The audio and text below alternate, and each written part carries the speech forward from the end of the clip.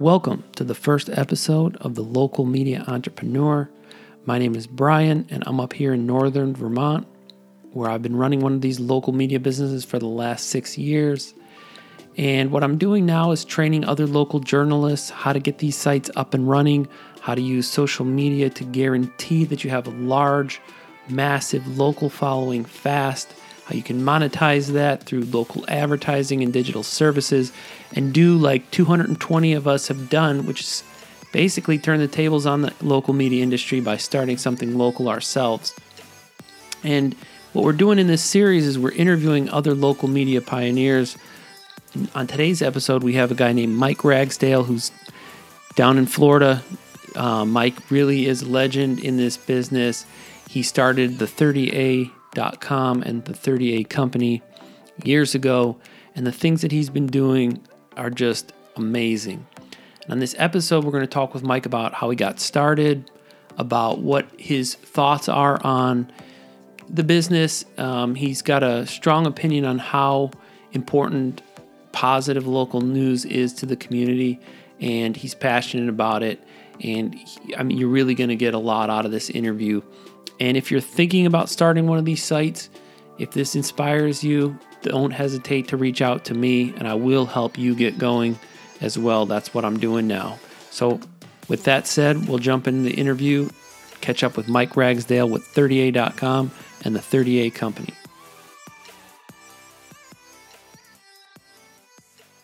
So to start with, I really have to say, when I got started in local online publishing about 5 years ago, there were already two main legends in the game at the time, and one was Howard Owens with the Batavian, and the other was Mike Ragsdale with 30A, and I got a lot of inspiration and motivation through seeing what Mike had done with 30A.com. So Mike, it's a pleasure to have you on the show, and thank you so much for taking some time to talk with us here today. Oh, man, it's my pleasure, and I was not aware of that, so it is an honor to be included in that kind of company, so thank you. Well, Mike, let's just start off then, introduce yourself and tell us a little bit about the 30A brand and the 30A company. Sure. My name is Mike Ragsdale, and I'm founder and I guess CEO of the 30A company. And 30A is a road. There's numerous sections of the road, but the one that runs through our little community is about 19 miles long. And this is an unincorporated area, so there's no real downtown. There's no real city. We don't have a mayor or anything like that. It's very rural in some ways, but it's also a very popular destination for tourism here on Florida's Gulf Coast on the kind of what they call the panhandle of the state. And when I moved here with my wife and 4 children years ago, I'm kind of an entrepreneur by trade. I did not start this blog with any intentions of it becoming a business, but it just began to grow organically over the years, not just as a website, but really we just kept growing and adding organically. And over time, we just amassed this following, not just of people who love these beaches, but of people who love the beach in general. So it's really been fun to kind of watch it grow, and it's also been fun to try to play with different ways to monetize it as not just a digital media site, but as a brand. So let's take a step back and just kind of talk about life, your life before 30A, and briefly kind of leading up to that decision to actually start to become, a local publisher with your company. Sure. So I went to school, undergraduate at the University of Alabama, and studied communication, which includes School of Journalism, School of Advertising, Public Relations, etc. I was more focused on advertising and public relations. And then when I graduated, frankly, I couldn't find a job. I sent resumes all over the place, and I'm not a graphic designer. I'm just kind of think of myself as an idea guy. So there's a lot of there are a lot of people who are coming out of college who think of themselves as idea guys. It was very difficult to get a job. And so out of lack of any better idea, I went on to get my master's degree, and I got my master's degree in public relations and advertising and public relations. And once again, when I graduated 2 years later, I still could not get a job. And so I was doing freelance work for a professor. I was a graduate teaching assistant. I was using the Mac labs at the school to design Girl Scout newsletters or whatever I could. I was writing copy. I was designing things. And at some point, I was sitting there one day talking to a friend on the phone who had scored that dream ad agency job. And I was really jealous, and I really didn't understand why I felt like I had the right credentials for my age. And he was working for an agency, and I was just doing freelance. And it was probably a Tuesday or Wednesday morning in the summer. And I was talking on this big cordless phone. This is 1993, probably, so before cell phones and, et cetera. So I was sitting there by the swimming pool, and it was a Tuesday morning and at my apartment complex. And some kid came and cannonballed in the pool. It was summer.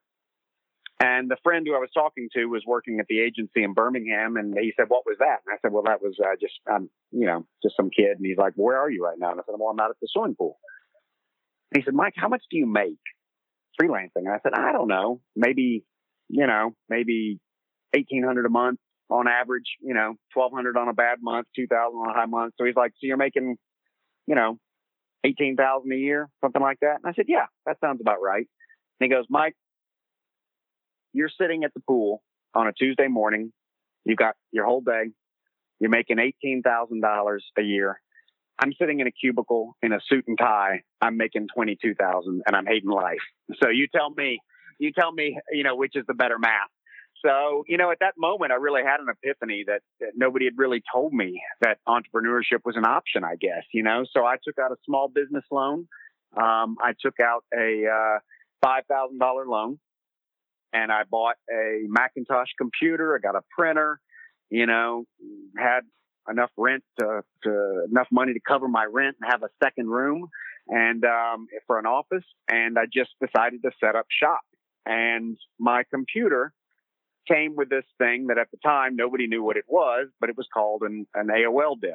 And you're going to have to excuse me. There's a helicopter flying by. I have to confess, I'm sitting on the beach today. So this is my office, I'm afraid. Hold on. So, I live at the beach, so this is my office. I'm sitting in my truck doing the call. So that said, there's this AOL disk, and I was fascinated by it. I plugged it in. I got 10 free hours. This is before the World Wide Web even existed. And I was fascinated by it. And as a college kid, basically, who is broke, who needs beer money, it was expensive. It was $3.95 an hour, so it was a trade-off. Am I going to have beer tonight, or am I going to go online for a couple of hours? And I really was fascinated by this online world. Of course, there was no graphics or no, videos to speak of, nothing like that.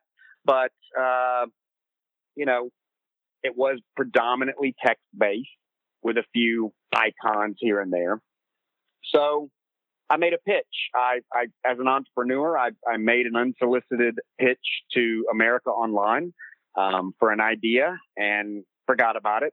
Meaning I went down, this is not something you could email an attachment. This is way before that. I went down to Kinko's and printed out a proposal and put it in an envelope and sent it off to Tyson's Corner, Virginia, and forgot about it. And about 4 months later, I get a call out of the blue from an executive at AOL that said, "We really love your idea. Would you come up and talk to us?" And I could go many, many hours into that story. But long story short, they ended up investing $150,000 in seed money in the idea.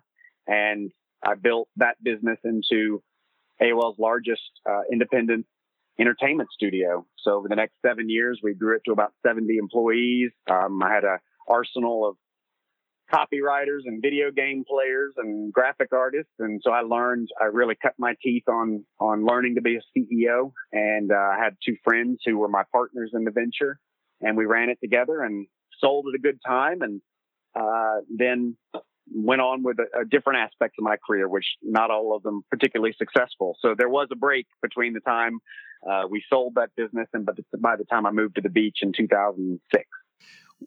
So looking back now at your career, what would you say were some key takeaways that you got from working with AOL and selling that business that really helped you when you started to think about starting the 30A company? What I really was learning was the building blocks of how to build community online. We had numerous AOL's largest gaming community, for example, video games community. We had AOL's largest humor community. We had AOL's largest sci-fi and fantasy community. So I was learning through trial and error. There were no rule books. There were no precedents. Through trial and error, we were learning the building blocks of building an online community, a decade and a half before there would be social media. And so it really was the building blocks for what I do today. I didn't know that that's what I was doing, of course. There were no courses you could take in digital media or internet. I mean, none of that stuff existed. So we were the pioneers who went out and created, the rules of how to get consumers. I was paid by the hour. So meaning if AOL cost $3.95 an hour, I think we were paid 55 cents an hour to keep people on our sites. Well, when your paycheck is coming from how many hours you keep people on your sites, you learn about engagement pretty quick, right? We learned how to keep people on our pages, how to keep them coming back, how to keep them participating. We were the pioneers of user-generated content. Nobody did that stuff. Again, you have to keep in mind, the web did not exist when we first started this. It did come along as we were building, but, we were prior to anybody, whether it's Yahoo or Google or Amazon or eBay or Facebook. None of those companies existed when we started and were working in the internet space. And then as the web did come online, of course, we transitioned out to the web and started applying what we had learned there. So by the time I got to the 30A, it was really something I started, and I decided it was going to be a solopreneur business. I had zero interest in having employees.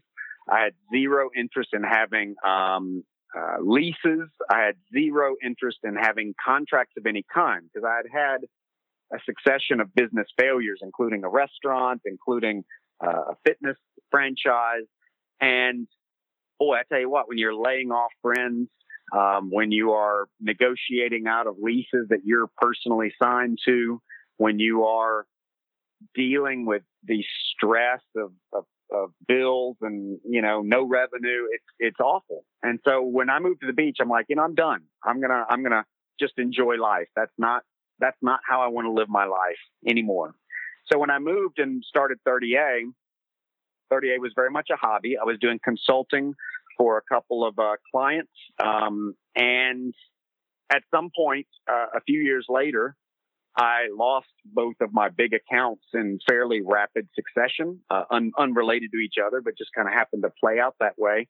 And at that point, the brand had started to get a little bit of traction. And I thought, if I work as hard for myself, if I work as hard for this brand as I have been for these clients, I bet I can turn this into a real business. And so in about 2011 or 2012, probably 2012, I turned my full-time energy to making 30A a successful company.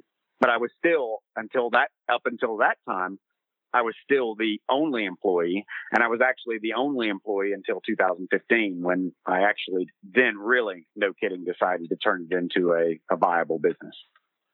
Well, Mike, I wonder if you could talk a little bit about the local content that you produce and the journalism that you do at 30A, because it is a little different than the approach that a lot of media companies have taken. Absolutely. We still do local news, but we don't do we do positive local news. I'm convinced that there's so much negative energy in this world that there was a market opportunity for good news. And I think, unfortunately, journalists are trained to believe that bad news is news, that they need to be breaking the next Watergate scandal, and they need to be, reporting. Nobody reports on the 1,000 planes that land safely. Of course, the news is the one that doesn't land safely. And that's true. But I believe there's so many positive stories out there. So, great example. of course, when you have something like Hurricane Michael completely come through and devastate our region, of course, that's news. But I'm not out here reporting on all the horrific things I could be reporting on. Everybody else can do that. I'm reporting on the good stories. I'm reporting about the companies that are stepping up and helping. I'm reporting on ways that people can jump in and volunteer. I'm reporting on, the people who have extraordinary moments that they can share, not only from during the storm, but during the recovery efforts. Same thing with plastic waste and pollution. Horrible problem, right? But I'm not reporting on how horrible the problem is. Everybody else can do that. I'm reporting on what we're doing about it and what you can do about it to help solve the problem. I want to tell the stories of people who are out there fixing it. I don't want to tell how awful it is. I want to tell how optimistic and how many people are doing great things to change a lot of the negativity that we're seeing in the world. So, we still very much report hyperlocal news. We have all sorts of news about events, local charities. We have stories about local personalities. We have stories about our local dining scene. We have stories about all sorts of local activities. But we also share stories from other parts of the world. If it's relevant to beach life, if it's relevant to our small town coastal values, then we'll tell the story of a surfer in Bali who has started making surfboards out of recycled plastic bottles. We'll tell the story about a manatee that was rescued in another beach. It's not, we don't just like a regular local newspaper. I mean, yes, you've got local stories, but then you've got AP Newswire type stories from other places around the world. We do the same thing, but with a beach-centric focus. Yeah, I mean, that makes sense. And I'm kind of wondering if, because you took that stance in the beginning about, focusing on the positive and kind of using some of your past experiences of building an online community, did you use that as sort of your pitch when you started to monetize the site by approaching local businesses and say, we're here to really build up the community? Because advertising, obviously, and making money is a big part, of the game. At first, no. Later, yes. At first, we were, at first I would actually, if a restaurant went out of business or something like that, I might quote unquote report it, right? But we're in a small town. I mean, look, if you look at our local news sources, they run like the police blotter. Here's arrest pictures. I mean, it's just horrific. I mean, what an awful negative thing. Here's somebody who got a DUI. Here's somebody that was accused of shoplifting. I mean, is that news? Is it? What happens is, unfortunately, in media, there was pure journalism at one time. But because of the crunch put on media companies, they began to have to, because the margins were collapsing, they began to try to struggle to develop revenue. Well, what they found is that bad news and controversial headlines and, looking at other horrific things that happen to people generates clicks. Now, look, I could sit here as an entrepreneur and I can probably right now, I'm sitting on the beach. I'm looking out here. If I floated my drone out there, I could find a shark here in 10 minutes. I mean, every time you paddle out there, you see one. Well, the media makes you think, they will literally show video footage of a shark and say, great white spotted in Navarre, and the audience panics. They're uneducated. They don't understand that that's just where sharks live. Sharks are there every single day, feet away from you. This is not an unusual occurrence, right? But the media will make it out like, sharks are, they just do it because they know it's going to generate clicks. Okay. And because it generates clicks, it generates ad views. Now, the reality is, if you look at the statistics, there have been since 1882, 130 some odd years ago, there have been, I think, 13 deaths in the entire state of Florida from sharks. Okay? 13. There's more news. You're in greater danger of stepping out onto your front porch in the morning than you are of being bitten by a shark, right? 13 people have died in 130 years, and they're going to post a picture of a shark just because it generates clicks. But it seems like your style also generated a lot of clicks too. So it's kind of like you've proven that there is sort of that, hunger for local, positive news and not just the sensational stuff. Well, and that's the thing. If we post something of a shark, we always use it as an educational opportunity. We link to, here's things you should know about sharks. By the way, did you know that there's only been one death in our county since 1882? That's pretty significant, and especially when people are saying, that's why I never go in the Gulf. That's why I never go in the ocean. I would never step in that water. It's just ignorance, right? So I look at it as an opportunity, number one, to educate. Is there something we can share that changes the perception of these beautiful creatures, for example? But I don't just put it up there as clickbait. And I could generate 10 times as much traffic. No question. I could be running that stuff all day, every day. I could be running stuff that makes people upset. There's all sorts of controversial laws down here about beach usage, et cetera. I could be hitting that button every day. But you know what happens? It starts to build up negative energy around your brand. So what happens is you look at news sources. We're no different. Look, we have products that we sell with our brand on it. Guess what? Go to Fox News in New York. Go to CNN in Atlanta. They all have stores. They all have online e-commerce stores. You can get CNN hats. You can get a bandana for the dog. You can get cup holders. You can get any of the stuff that we sell. But how many people really want to wear that? Because of the negativity they have come to attach to their brand over the years. There's so much negativity in what is being reported by any brand in mainstream media for sure, and also in the non-mainstream media. They're attaching all this negativity because negativity is what gets people glued to their viewers. And unfortunately, they're taking the short-term revenue. We don't get as many clicks. But then again, people like to have their brand associated with our brand. They don't have a problem seeing their ads run on our page, right? And I'm not just doing it for the money. I'm doing it for my personal sanity. I don't want to be reporting about a car that ran off the bridge into the bay and the mom was trapped and died, right? That's, I guess that's news. Yeah, no, it's such an interesting conversation because with a lot of the people that I've spoke with, and myself included, what happens when you try to report everything, and obviously some of that stuff is stuff that you're gonna have to report on. It almost becomes like then you always have to do it. So it's like you might report on one crime story, and your audience, it's like they're gonna expect that, yep. That's gonna be you, and so you pretty much just kind of. You went in, like you say, as a solo entrepreneur, and you really had total control over your content and over your brand. And by taking that positive approach, you've been able to monetize in a way that's, I'm assuming a lot of it has to do with clicks, because obviously you have a huge following, so you have a lot of clicks anyway. But a lot of the value that you're offering is more just positioning local businesses with your brand, which is liked and trusted, pretty much. Right, and people feel good about what we do because they see us giving back to the community. They see us raising money for charities. They see us highlighting local personalities and local businesses that have gone unnoticed.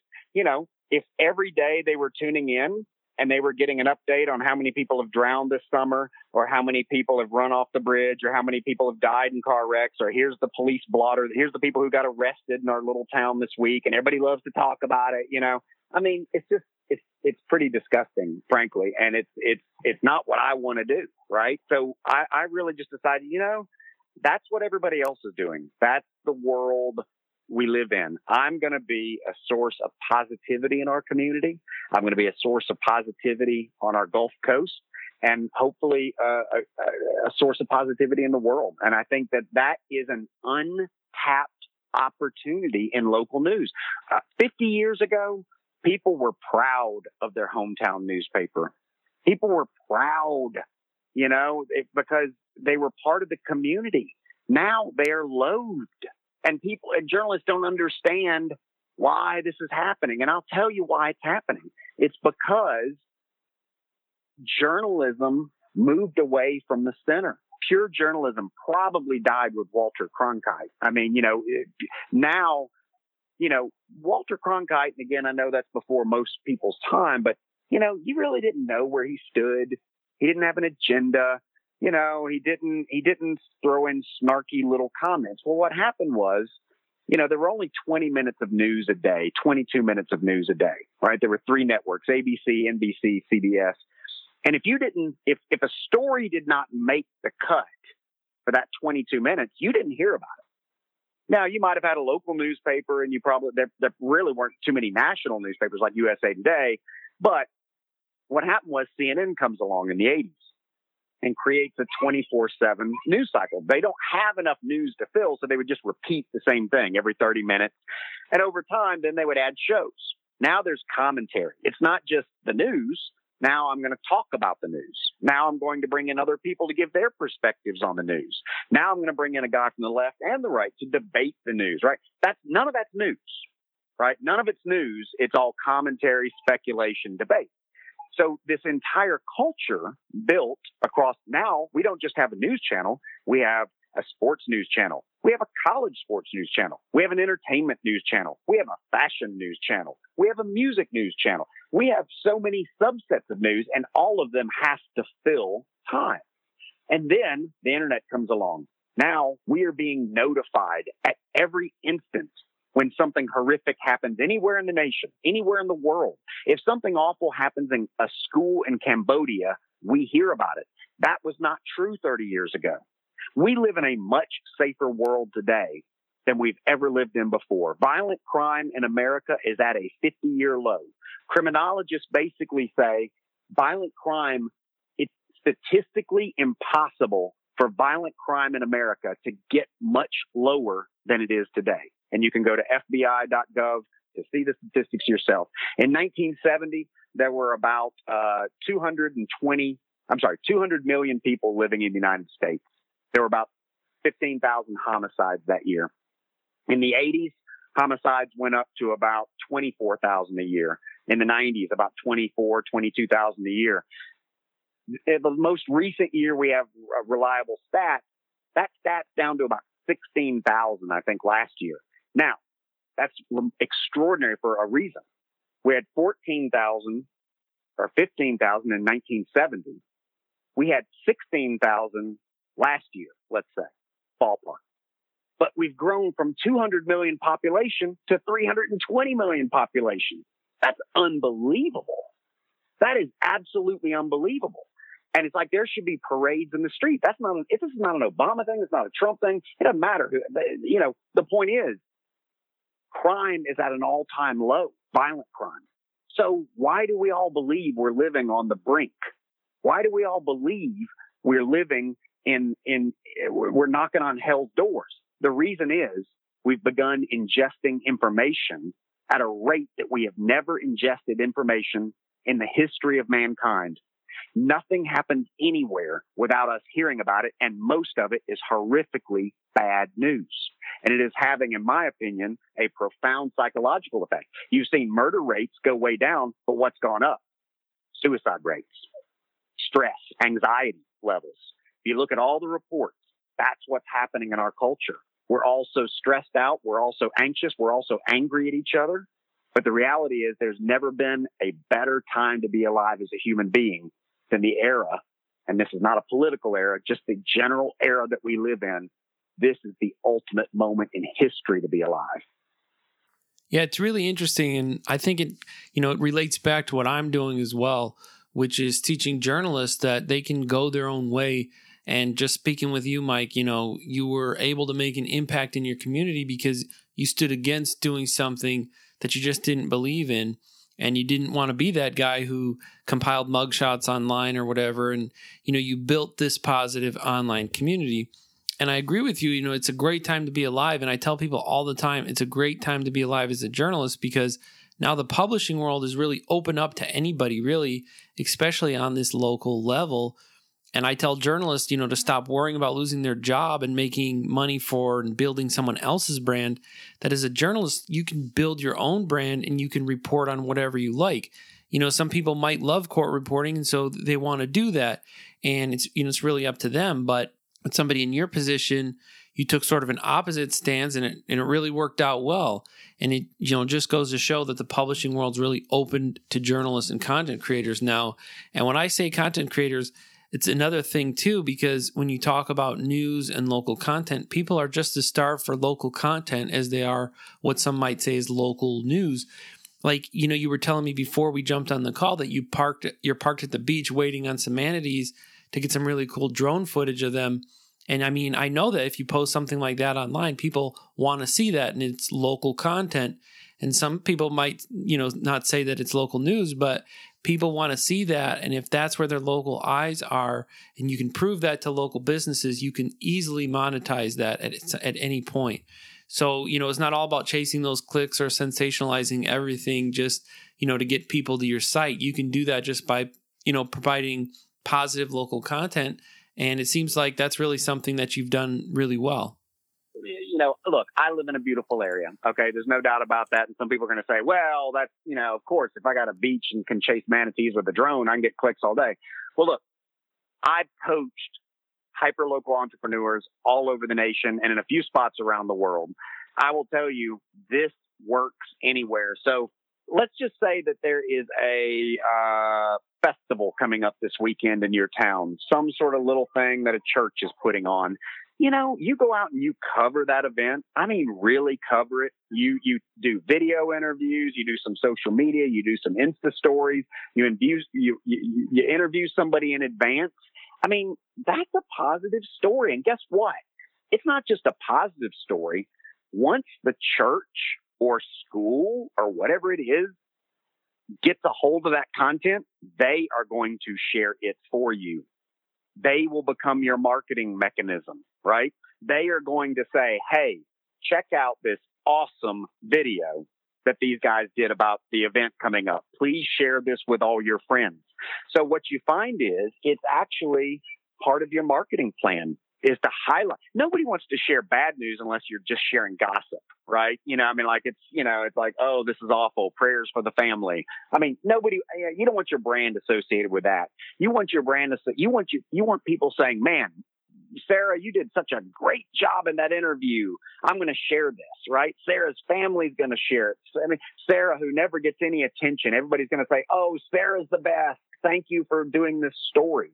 That's the kind of stuff you do. That becomes part of your marketing plan, right? And it is news, and to heck with anybody who says it's not.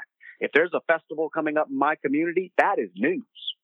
A news does not have to be an automobile accident. News does not have to be a political scandal. News does not have to be somebody stealing from a business. News can be extremely positive. And in fact, I would argue there's a whole lot more good news than there's bad news, but you wouldn't know that if you counted the headlines in any typical newspaper. Yeah, I mean, it's definitely an interesting topic and an interesting discussion and an important discussion, and one that we could probably dedicate a whole show to. In fact, it might be something we do in the future. But, really just to kind of change the focus a little bit here and to go back towards somebody who's thinking about starting one of these local news sites, because you've really proven what can be accomplished and what can be done. And, whatever vision somebody has locally for their community and reporting on their community, we want to provide them the opportunity to do that. But I think a lot of people get hung up with just starting. And so I want to kind of ask you, what's a good tip that you have for somebody who's really just interested in starting, and maybe they're on the fence about it and they're thinking, well, it could be something that could work, or maybe it's going to be something that is too much work. What is some good advice that you would give them for starting out? The first thing I would say is don't think about it, just do it. Get started. Now I'm not saying you're going to make a living day one, but the sooner you start planting those seeds, it's going to take time to gestate. It just is. I probably didn't have ads at all for the first 2 years. I wasn't even trying. And finally, one day, some real estate guy walked up to me and said, hey, love your site, man. Oh, thank you. How much does it cost to advertise on there? And I'd never even thought. I'm like, I don't know, $50 a month. And he's like, great. Let me just write you a check for the whole year. And then the next person that asked a month later, I said, I don't know, $100 a month. And I just kept going up, right? Until finally I just kept filling in slots. So I would say just get started, because it's going to take you time to get some traction, but you're going to have to build trust. You're going to have to build that brand. And that's what people get frustrated about. They think, oh, they look at what I do or what other people do. Oh, that's easy. Hell, I'll just throw up a site. Next thing you know, I'll put ads on there. And they're trying to sell ads before they've got an audience. You've got to have an audience first. So don't even worry about the ads right now, right? Don't even think about the ads. Think about the audience. Put yourself in the audience's mind, not in the advertiser's mind. And, when it comes to building an audience, what are some tips let's just talk about like digital marketing in particular. So I think if I remember correctly, you focused kind of on Facebook in the beginning. I'm sure you probably branched out into other social media platforms, but, let's take Facebook, for example. What's a really good digital marketing strategy for somebody who starts one of these sites to start building that community and building that audience? Well, let's assume you don't have deep pockets. Let's assume you haven't gone out and raised a round of financing. If that's true, then I could give you strategies about pay-per-click and all that sort of stuff. That didn't come until much later for me. And I will tell you that what I said a few minutes ago was your best strategy. I did not start with Facebook. Facebook came much later. That said, the best strategy to me is create content that people will want to share. So think about that person who you know in the community, or that story that an iconic restaurant, an iconic event, an iconic musician, an iconic artist, someone that everybody loves, and go do a story about them. How did you get here? How have you seen this town change over the years? What do you hope to see in the future? Whatever it is. Right? It doesn't have to be about an event coming up. It can just be everybody has a story. And if you tell that story, I promise you, it is going to get shared. So I tell people, think about the charities in your town that really need help. I mean, they're struggling, right? So think about a charity. Who sits on the board of a lot of those charities? It's the business owners. It's the influencers. And why do they sit on the board? Because they've made a little money and they want to do some good, and so they volunteer to help. Well, guess what? You come do a story about that charity, whether it's an orphanage or a pet rescue clinic or somebody who's out there visiting the homeless and giving them food at night. You do a story about that. The first thing that the administrator of that charity does, who probably either does it because they're passionate or because they make $30,000 a year and they're paid to do it, they are going to share it with the board. And the board consists of the who's who in your town, as do the boards of the other charities. And I'm using that as an example, but guess what? You do that enough. And finally, that guy who owns those 3 car dealerships, who his wife sits on that board, his wife's going to be saying, and I don't mean that to be sexist. I just mean that, whoever it is, there's going to be somebody's spouse sits on the board or they sit on the board. And the point is, at some point, that person goes, I really like what those guys are doing. Well, I want to know how much it costs to advertise on that site, right? And for them to peel off a couple $100 a month for an ad, and then you multiply that by 20 people, it doesn't take a lot to make a living, right? If you're a solopreneur journalist. So you sit there and look at it. Don't try to conquer the world, but start to create content that shines spotlight on deserving people, deserving businesses, deserving charities.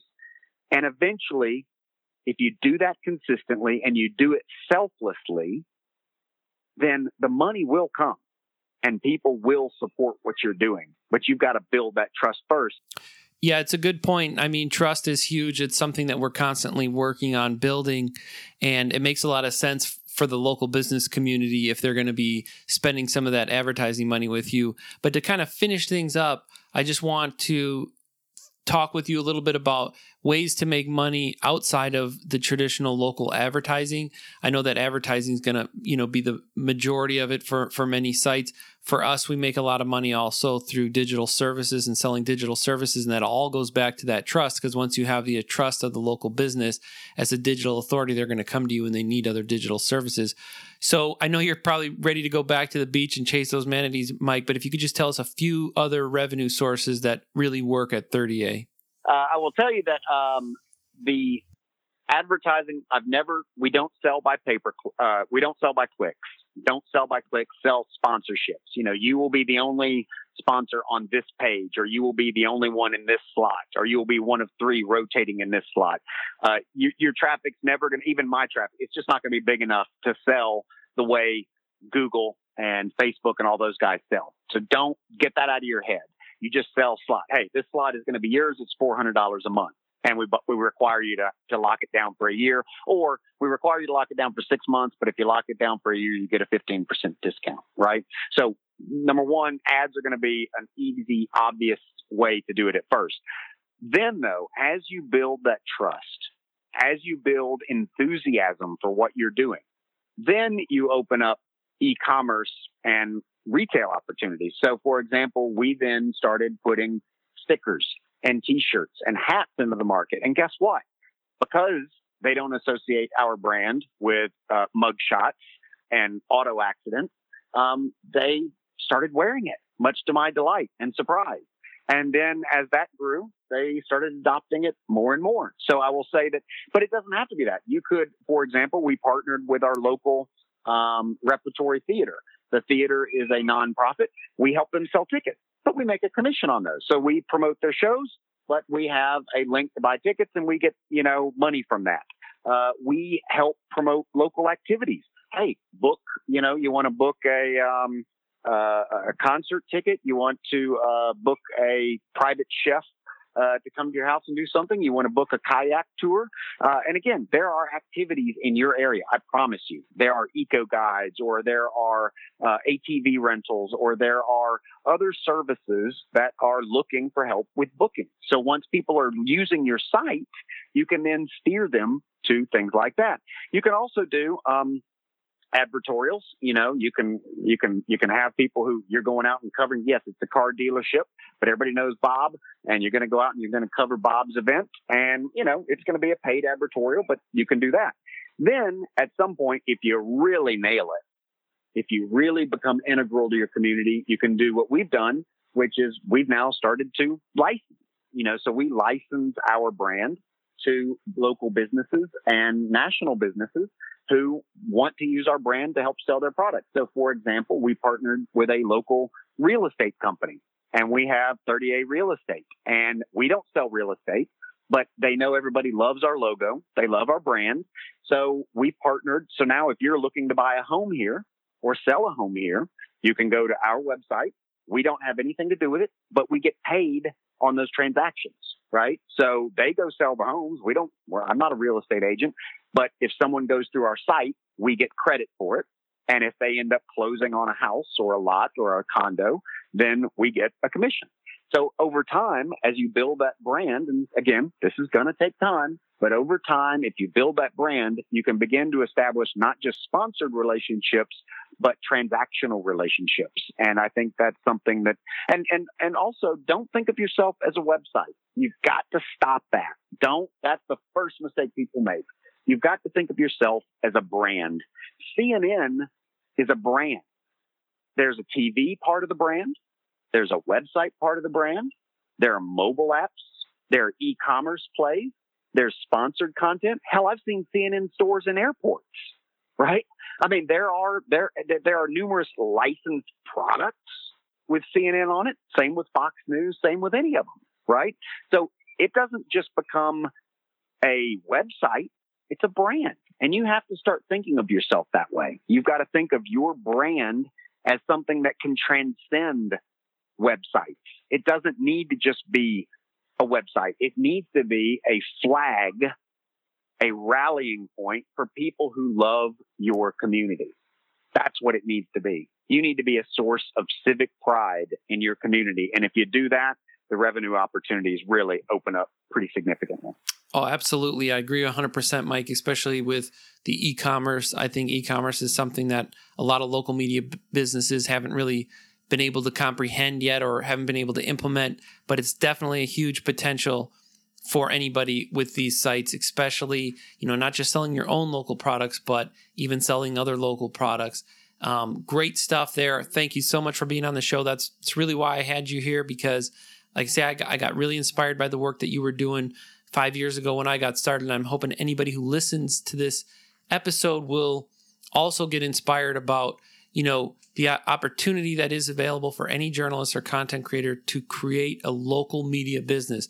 And that's why I started the Local Media Business Playbook, which is an online course that I also work with through some personal coaching along the way, so that anybody who comes through that course is up and running and ready to go with one of these sites in place. I even, put together a theme if they need that for their website, so that they can easily get up and running, start thinking about building that audience, start thinking about building that trust like you talked about, and to start monetizing that site over time so that they can pay themselves at least, a little bit more than they would make as a journalist working for the local newspaper. And in some cases, 10, 15 times more. In your case, I think everybody knows that, you're basically just crushing it down there, and super cool of you to be on the show with us.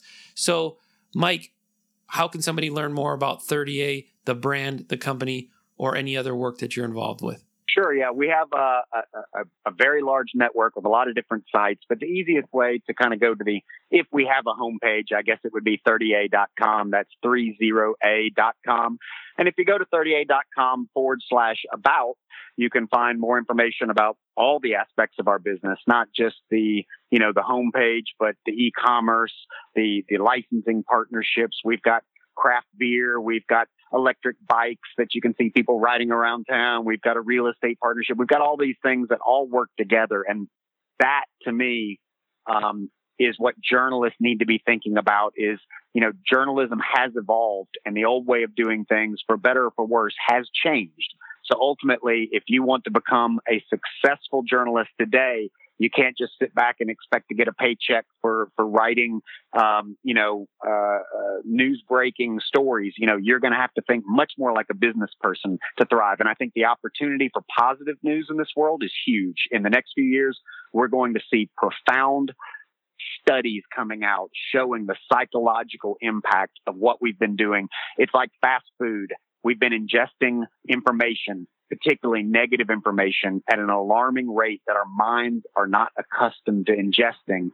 And the effect it's having on society, we see it. We see it in the news. We see it in the media.